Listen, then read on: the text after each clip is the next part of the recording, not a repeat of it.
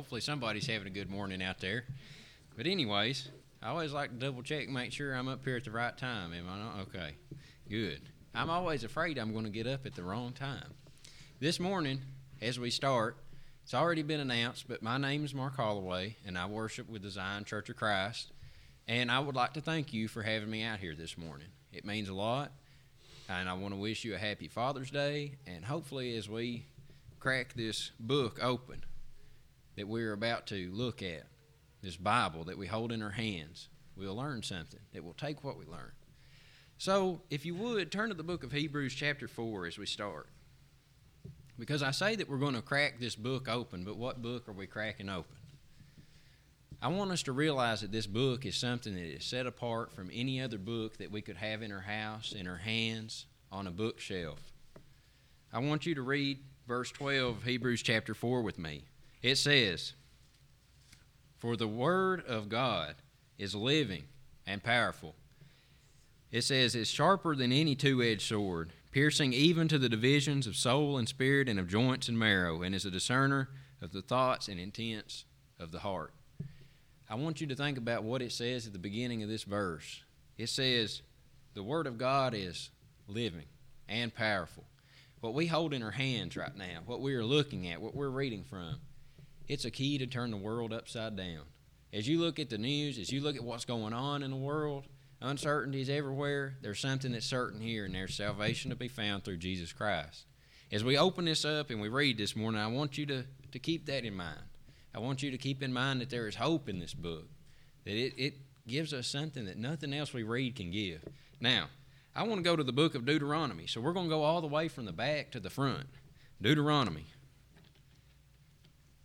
chapter 32,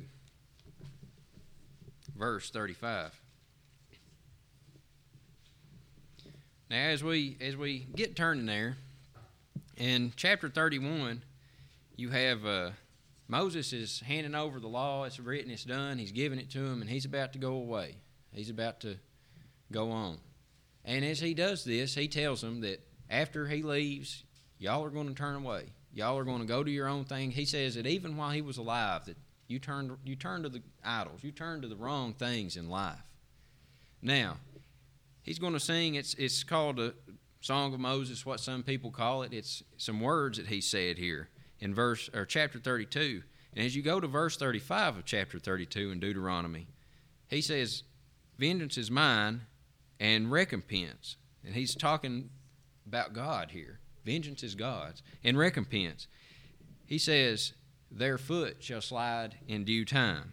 Some verses say slip, some say another word, but it all carries that same instance of whenever you're walking. Think of that. Whenever you're somewhere where you don't really want to go anywhere else and you start sliding, you start going from that path, it doesn't feel good. I can say I've been on a few roofs in my life, and when you get up on a roof, especially when it's over a basement and it's a 2-story house, our favorite thing to say when we get up there to kind of set the mindset is we're at certain death falling height. You fall 30 feet, it ain't a good chance you're going to get up and walk off. And if you do, you're probably going to be hurt pretty bad. So we take it serious. But when you're up there on a roof, you got to pay attention. Because if your foot starts sliding, you could end up dead as a hammer. So it's something that we don't take lightly, something that I don't take lightly. Some may. But when you're up there and your foot starts sliding, because I've had it happen, guess what? It doesn't feel good. You know immediately. You know what it feels like to be firm and grounded up there. And when your foot starts sliding, instantly, your brain recognizes it. And you know that you're going somewhere you don't need to go, and you try to do everything you can to stop yourself. And, luckily, I've done that. But there's been a few times where my foot slipped, and it scared me to death. So I want you to keep in mind whatever example you yourself can think of when your foot slips, whenever you've had some kind of something where you lose your firm foundation, your footing, where you know you're safe. You know instantly when you've lost that. So it says, "Vengeance is mine and recompense, their foot shall slide when? In due time." It says, "For the day of their calamity is at hand, and the things to come hasten upon them." As a church together, as Christians individually, I want you to think about yourself right now. Your spiritual footing. How firm are you right now? Are you on flat ground? Is things going good in your life? or are you on a slope? Is things hard right now? If so, how's your footing? Because if you ever go walking through the woods around here, more than likely you're going to find a hill pretty quick, especially in Jackson County where I'm from. You can't hardly walk out the door without finding one. And you know what? Some of them things are steep. You know, I've went sliding down some of them whenever I know I lost my footing. There's some techniques, you know, to walk around on those things. You don't want to walk around on no rocks. It's going to slide out from under you. You want to walk where your feet's firm when you're on a slope. You want to make sure that you got something to catch you if you was to slip. You got to think where you're going out. Just as if when you're up on a roof, you got to think, now if I get up here, if I got a toe board to slide down onto if something happens. You got to think ahead. You got to think of what could happen, and am I equipped to handle that? As a Christian, how's your terrain right now? Life difficult, easy? That's a question for you to answer yourself. That's something for you to think about, because I don't know. I don't know what's going on with you. But how is your footing nonetheless in that? Let me ask you a question.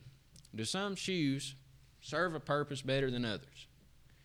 Would you want to get up on a roof in bowling shoes? I mean, I've slid and absolutely ended up on the floor before in bowling shoes. They're not made for traction. They're made to slide when you bowl. Certain shoes, like cleats, I wouldn't get up on a roof in cleats. You go sliding down there, but they really grip good in grass, do they not? Think about the purpose of these. This Bible right here isn't a shoe. I can't wear it. But does it have a purpose? What is its purpose? What does it do for me? This is a shoe. In any kind of instance, any scenario, the shoe's got a purpose when I wear it. You know, you watch these guys, you may have never seen them, but I found that the skateboard shoes stick to a roof better than anything because their purpose is to stick to a skateboard when it's going straight down a ramp. They love them. I mean, they stick to them roofs good. See, the purpose has a lot to do with how well something works. What's it made for? What's this Bible made for? Well, let's read a little bit about it. Let's think about our feet. Let's think about some examples of some feet sliding and what happened, how it was handled. Go to the book of 1 Kings, if you would. 1 Kings chapter 13. 1 Kings chapter 13, starting at verse 6.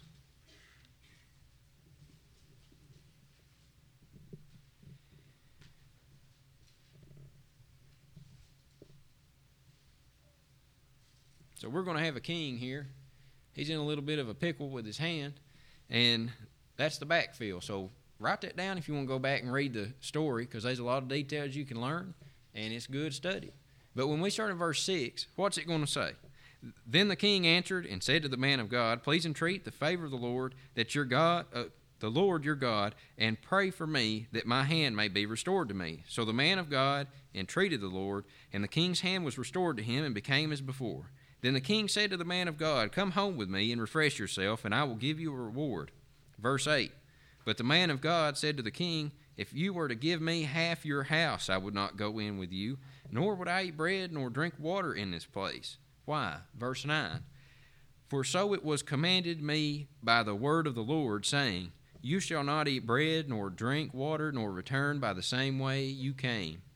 So he went another way and did not return by the way he came to Bethel. The Lord told this young prophet here instructions. He told him how to handle himself. He told him what purpose he had during this time. And did that young prophet stick to that? Yes. So I want to go right on down to verse 11. It says, now an old prophet dwelt in Bethel, and his sons came to him and told him all the works that the man of God had done that day in Bethel. They also told their father the words which he had spoken to the king. Verse 12, and their father said to them, which way did he go? For his sons had seen which way the man of God went, who came from Judah. Then he said to his son, saddle the donkey for me. So they saddled the donkey for him, and he rode on it, and went after the man of God, and found him sitting under an oak tree. Then he said to him, are you the man of God who came from Judah? And he said, I am. So we have two prophets here, a young prophet and an old prophet, and it sounds like things are going pretty good so far. You wouldn't think either one of them would want to cause each other to sin or to go away, to go the wrong way, the wrong path, to slip from the path that the Lord had given either one of them. What's going to happen? Well, let's keep reading a little bit. After he says, I'm that prophet, verse 15, then he said to him, come home with me and eat bread. And he said, I cannot return home with you, nor go in with you, neither can I eat bread, nor drink water with you in this place. For I've been told by the word of the Lord, you shall not eat bread, nor drink water there, nor return by going the way you came. Verse 18, he said to him, I too am a prophet as you are, and an angel spoke to me by the word of the Lord, saying, bring him back with you to your house, that he may eat bread and drink water. Notice what it says. He was lying to him. He's lying to him. He's tricking him. Does he fall for it? He's been very wise up until this point. He hadn't listened to anybody. He hadn't went in with him. He told him he had a purpose. He knew exactly where his footing was. He was firm in that. But what does he do next? So he went back with him and ate bread in his house and drank water. Does it sound like his footing slipped? Yes. Yes, he did what the Lord had told him not to do. Well, who commanded him to do it? A man. We can learn so much from this right here, because today there's so many men out there in the world that tell us what to do in regards to salvation. Who was this young prophet to listen to and only to? God, the Lord. What got him in trouble? Listening to man. What kind of trouble did he get in? Let's find out. Now it happened as they sat at the table that the word of the Lord came to the prophet who had brought him back. And he cried out to the man of God who came from Judah, saying, thus says the Lord, because you have disobeyed the word of the Lord, and have not kept the commandment which the Lord your God commanded you, but you came back, ate bread and drank water in the place of which the Lord said to you, eat no bread and drink no water. Your corpse shall not come to the tomb of your father. So it was, after he'd eaten bread and after he had drunk, that he saddled a donkey for him, the prophet whom he had brought back. When he was gone, a lion met him on the road and killed him, and his corpse was thrown on the road, and the donkey stood by it. The lion also stood by the corpse. This young man listened to the Lord very well, very well. But when did he get off track? When did he slide to his death? When he listened to man. And that man was lying to him. God's not going to lie to us. We need to listen to God first, man second. Everything I say, you need to be double checking, triple checking. Check it 12 times. If you find fault with it, you let me know, because I need to change it. You check it, check. You never get to the point where you don't check what a man's telling you. Always. Because I'm not intentionally being that old prophet. But there's a chance. I'm a man. I make mistakes. I can tell you that every single day of my life I mess something up. And I want you to check that. Make sure that I'm not messing something up. And let me know. I'll correct it. We need to be careful who we listen to. What we let enter our minds and settle in our minds. Because we can get drawn away very, very quickly by man.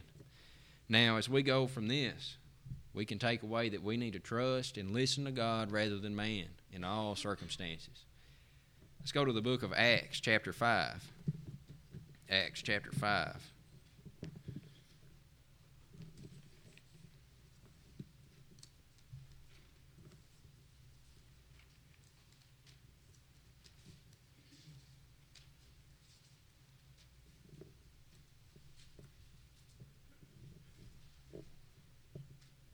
Acts chapter 5, verse 1.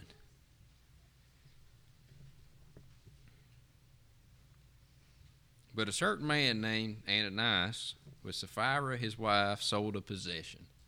As we start right here, you may already know where we're going. You may already know the story, but if you don't, we're going to read it. So you're going to hear something new today. And he kept back part of the proceeds. Sounds okay, does it not? He's selling something, he keeps a little bit back for himself, it says. His wife also being aware of it, and brought a certain part and laid it at the apostles' feet. But Peter said, Ananias, why has Satan filled your heart to lie to the Holy Spirit and keep back part of the price of the land for yourself? So it seems as if he was letting on like he was giving the whole, does it not? Was he? No, it wasn't. He wasn't. Sounds kind of like a small thing, just to make yourself a little bigger than you are, make your shoes or breeches or whatever you want to say look bigger than what they actually are. Well, what was the penalty?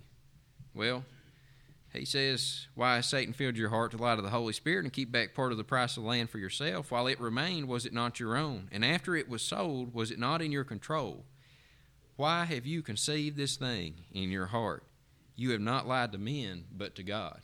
Ananias lied. Ananias and Sapphira both lied, not only to men, but to God. For some strange reason, man thinks, it gets in his mind that we can say stuff, and it doesn't apply to our spiritual life. Everything we say and do on a daily basis, we need to mean it.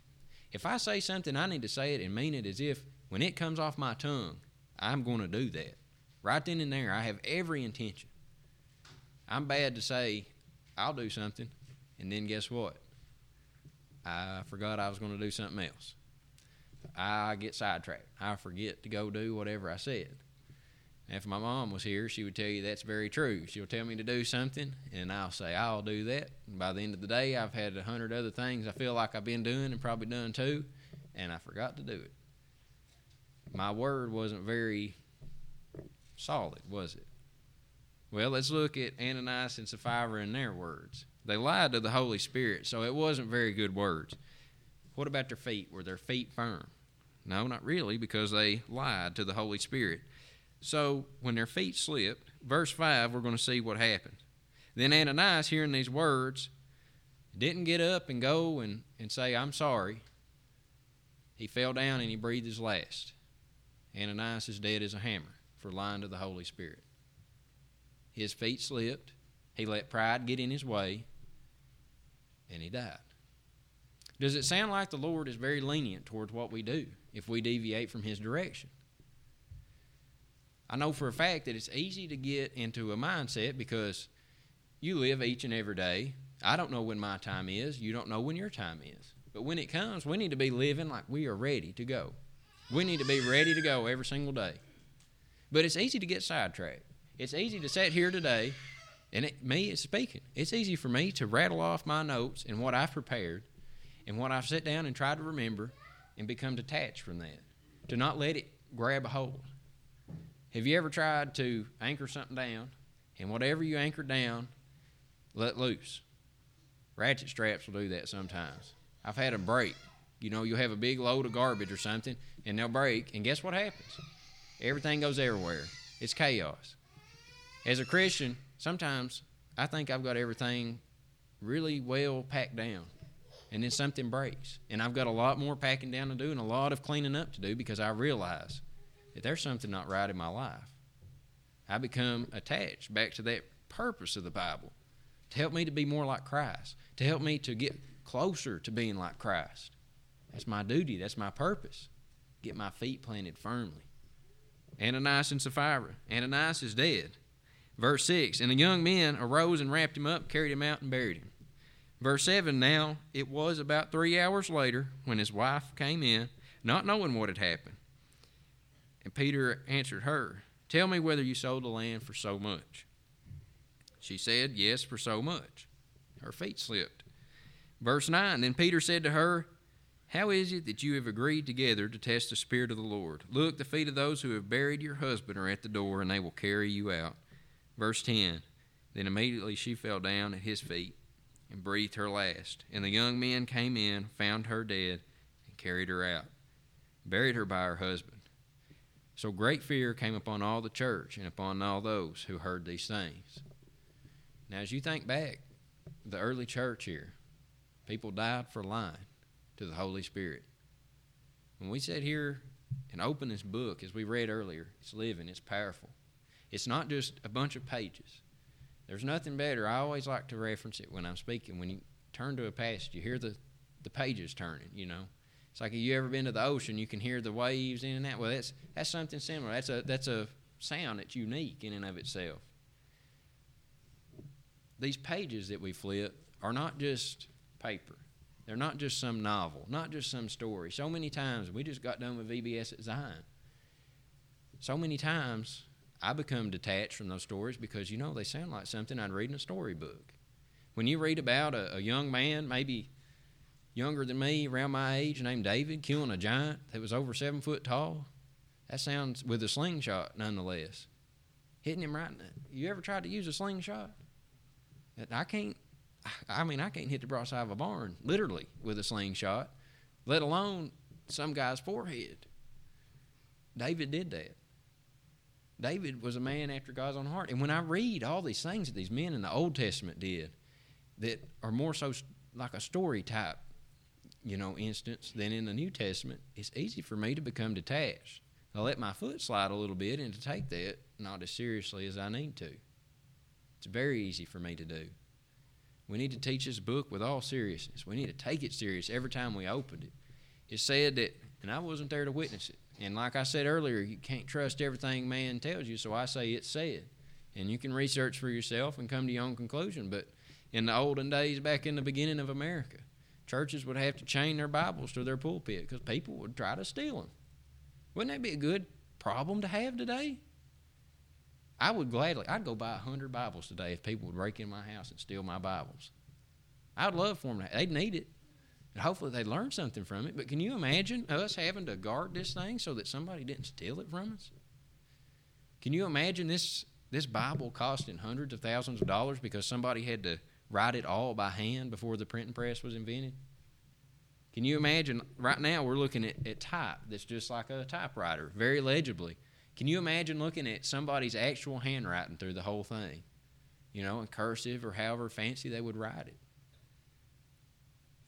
This Bible is something that was hand-copied for thousands of years. It was written out on paper, maybe even skins of animals, whatever they could find to write it on. But today in America, where everything's so fast-paced, we often let our feet slide and we don't sit back and think about what we're reading. Think about the history behind it. Think about all that it means and all the trouble that its people have went through to keep this word as pure as they have. We are blessed to have it at our fingertips this morning. Ananias and Sapphira, they were blessed with a piece of land. The young prophet was blessed with some directions by the Lord, and they let their feet slide. We do not need to let our feet slide this morning anymore if they are. We need to look at one more example in 2 Kings. 2 Kings. So we'll go back about where we was at the beginning. 2 Kings. Chapter 5, verse 9.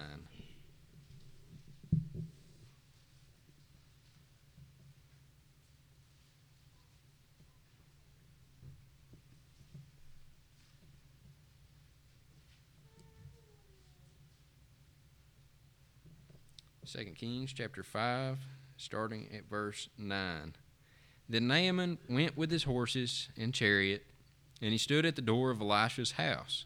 Something amazing. This is one of these things where we just talked about where it could be like a story when you hear this. He's standing at Elisha's house. Something amazing is fixing to happen. Notice his attitude towards it. And Elisha sent a messenger to him, saying, Go and wash in the Jordan 7 times, and your flesh shall be restored to you, and you shall be clean. Now, when we're talking about the flesh here, he wasn't just dirty. He hadn't been out working hard in the dirt and the filth, and he had a leprosy. If you've never seen leprosy, you're not missing much, because when you research it for a lesson, it's really gross. It's sores. It's a skin, flesh-eating disease. It's not something you want to be around. Not something you want to be around. Naaman had that. Naaman was a prominent man. Naaman goes to Elisha to seek the healing. Elisha sends out a servant. He tells him, you're going to get healed if you go do this. How does Naaman's feet stay in this situation? But Naaman, he wasn't happy. He didn't rejoice because Elisha said, you're going to be cured of this disease that there's no medicine for. There's no way to get around it. You're going to die from it if you don't go do this. Elisha says, you go dip in the Jordan 7 times and you're going to be healed. Naaman becomes furious. Why? Well, let's keep on reading. It says, And he went away and said, Indeed, I said to myself, He will surely come out to me and stand and call on the name of the Lord his God and wave his hand over the place and heal the leprosy. Are not the, and I'm not a good sayer of all these names, but are not the Abana and the Pharpar rivers of Damascus better than all the waters of Israel? Could I not wash in them and be clean? So he turned and went away in rage. Naaman seems very silly. It's very silly. He's got Elisha, a man of the Lord, tells him, you go dip, you're going to be clean. Seems like I would do that if I had leprosy. I'd want it to be gone. But Naaman had in his mind, his thoughts, what he thought should happen, how he thought he should handle things, how the Lord should work through Elisha. He was mad because it didn't happen like he thought it should happen. Now, I can sit here and talk about that like that's really silly, but so many times I'm the exact same way. There's things that I think should happen a certain way. There's things that I think should go this way or that way, and I think it really matters. But how the Lord wants it to go is what really matters, not how Mark Holloway wants it to go, not how anybody else in this auditorium wants it to go. So I don't know about you, but I ain't going to try to argue with somebody that can speak a world into existence like the one we live in. So, nonetheless, Naaman was a little bit braver than I would be, and I say I would handle things differently. I'm not in the situation, but we're looking at the feet here. Naaman's feet. How sound was he planted in wanting to be cured of this leprosy? Don't seem like very soundly. He went away in rage, but notice this, verse 13. And his servants came near and spoke to him. And it says that they say something to him. It says, my father, if the prophet had told you to do something great, would you not have done it? How much more then when he says to you, wash and be clean?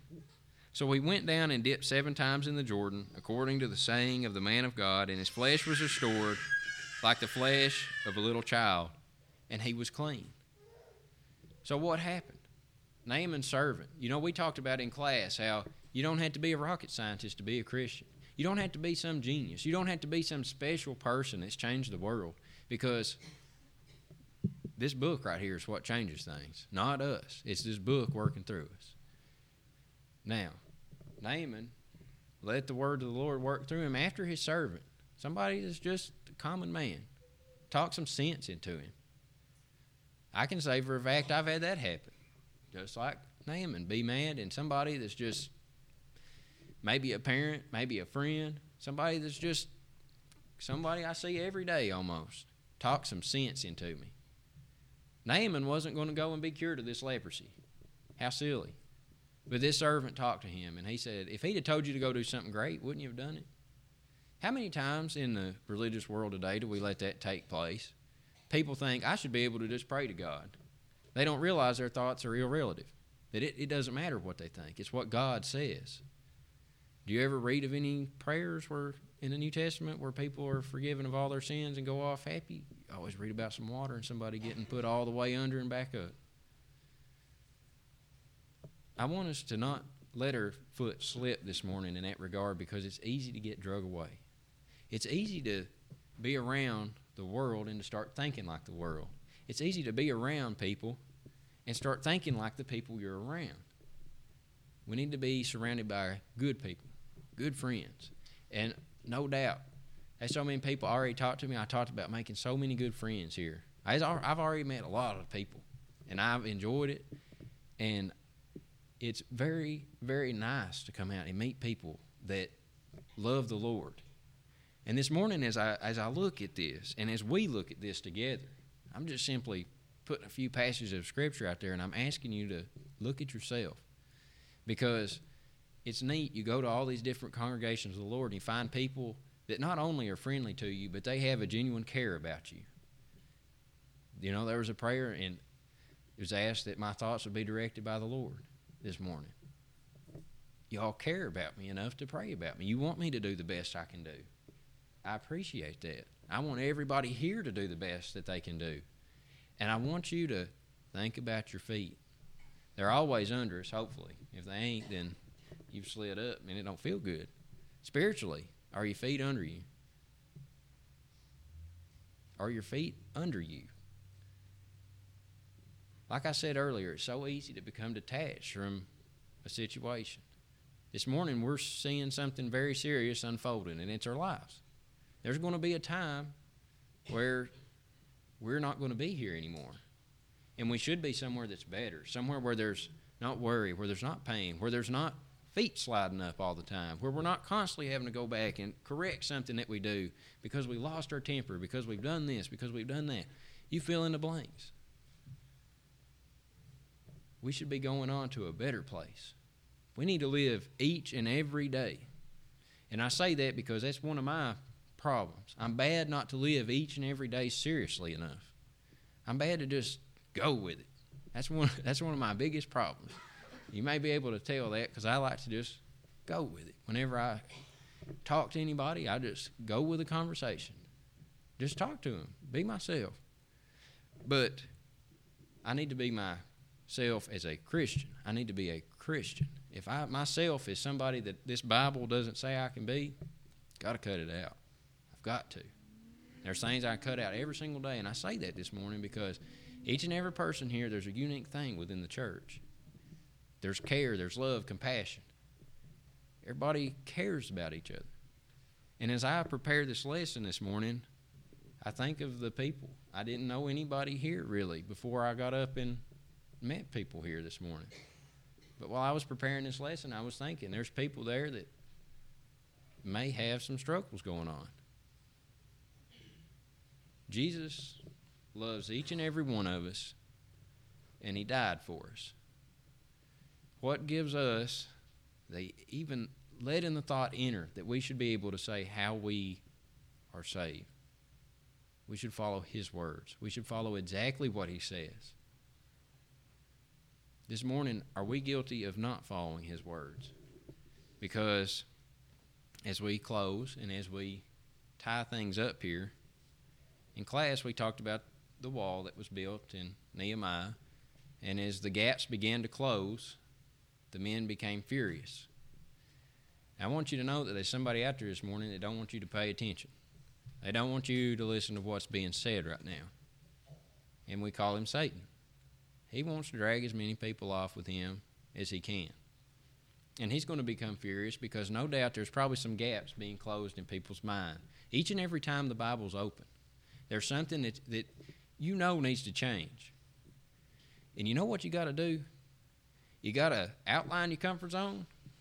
Most people aren't comfortable with walking up and sitting on a bench and saying, I'm wrong. You got to get out of it. You got to get right out of that comfort zone. Because I'm not really comfortable with going up and talking to people that I've never met. And people don't believe it. I'm not really comfortable up in front of everybody being the only one speaking. But I do it because it's something I can do. Christ didn't tell me to sit around on a couch in the air conditioner and watch TV every day to be saved. What did he tell the apostles when he sent them out? They need to go into all the world. They need to preach the gospel. You need to take this book to people. Now, did their feet slip? Yes. Does my feet slip? Yes. Does everybody's feet in here slip? Yes. We got to work hard every day to make sure our feet are under us. Because when they start sliding, if you don't do anything, you'll be somewhere you don't want to be. That's the ground. And it hurts. This morning, I want you to wake up, blink your eyes, think about whether or not you are sliding right now spiritually. Or you maybe just giving in a little bit. Because there's going to be a time where each and every one of us is going to have to answer for what we do. In my generation, the millennial generation, whatever you want to call it, there's a constant thread where if somebody does something, this is kind of an attitude I see from people around me. If you do something wrong, if you run away fast enough, or if you just sit there and stick your head down in the sand, you don't have to answer for it. I don't know where they get that from. There's going to be a day where every single person sitting in here is going to have to answer for what they do, for what they've done, what you will do in the future. I don't want any person to look at me on the day of judgment and say, you know, I wish you would have said just a little bit more. I'm trying to say everything I know to say right now. And I want each one of you to know that I want to go on to heaven with each and every person. But I need help to get there from Christians just like you. And everyone else needs help from Christians, just like all of us here this morning. We got to pull together. If your foot's sliding, it's time to stop. You probably heard the phrase, the buck stops here. Change. It starts right as soon as you start. So this morning, is your foot sliding? You got the wrong shoes on. Are you wearing the shoes of the world that are slick, that are going to get you down? Change them. Unlace them, take them off, throw them in the dump. Get some new ones. Are you maybe kind of wearing the shoes of the world when you go out with your friends? Are you wearing the shoes of the world when you're at work around people? You're saying some stuff you don't need to say. I mean, it's just this simple. It's not hard of what we don't need to do. It's actually pretty much common sense around here, it seems like. Are you doing something you don't need to do? Take the shoes off and throw them in the dump and put some good shoes on. This Bible right here will give you some traction. You will stop sliding, but you got to read it. You got to study it. You got to live it. You got to breathe it. It can't just be something one day that you do, like today, and then tomorrow you don't even think about it again. Right now, are you like me? Your stomach's a little hungry? I stay hungry, and I realize that from trying to buy my own groceries. I try to eat healthier, and I eat a lot. Do you ever let your stomach get in the way during church? I do all the time. I'll start getting hungry, and I'll start thinking, what am I going to eat? What am I craving right now? You know, Satan can work through that. He can get our minds distracted just enough to keep us from changing something. Let me say one last thing this morning is he's pulling one way and God he's pulling the other way. And you're the one that decides who wins. It's not me. It's you. It's you. You decide. So you have a chance to give a tug in one direction. In which direction are you going to give? Because if you need to change and you don't, you're tugging in the direction of Satan. Bad direction. If you need to change and you do, you're tugging in the direction of God. Good direction. This morning, which direction do you need to tug in? Because if we're a strong Christian, we're tugging in the right direction. But if we're not, if we're weak, we've lost our foot, and we're pulling in the wrong direction if we don't change something. So we're about to sing the song of invitation. And as we stand, I want you to think about it. Because as a brother in Christ, I love each and every person here, even if I ain't ever talked to you in my life. I want what is absolute best for you, and that's heaven. If you can change anything this morning, please do so as we stand, as we sing the song of invitation.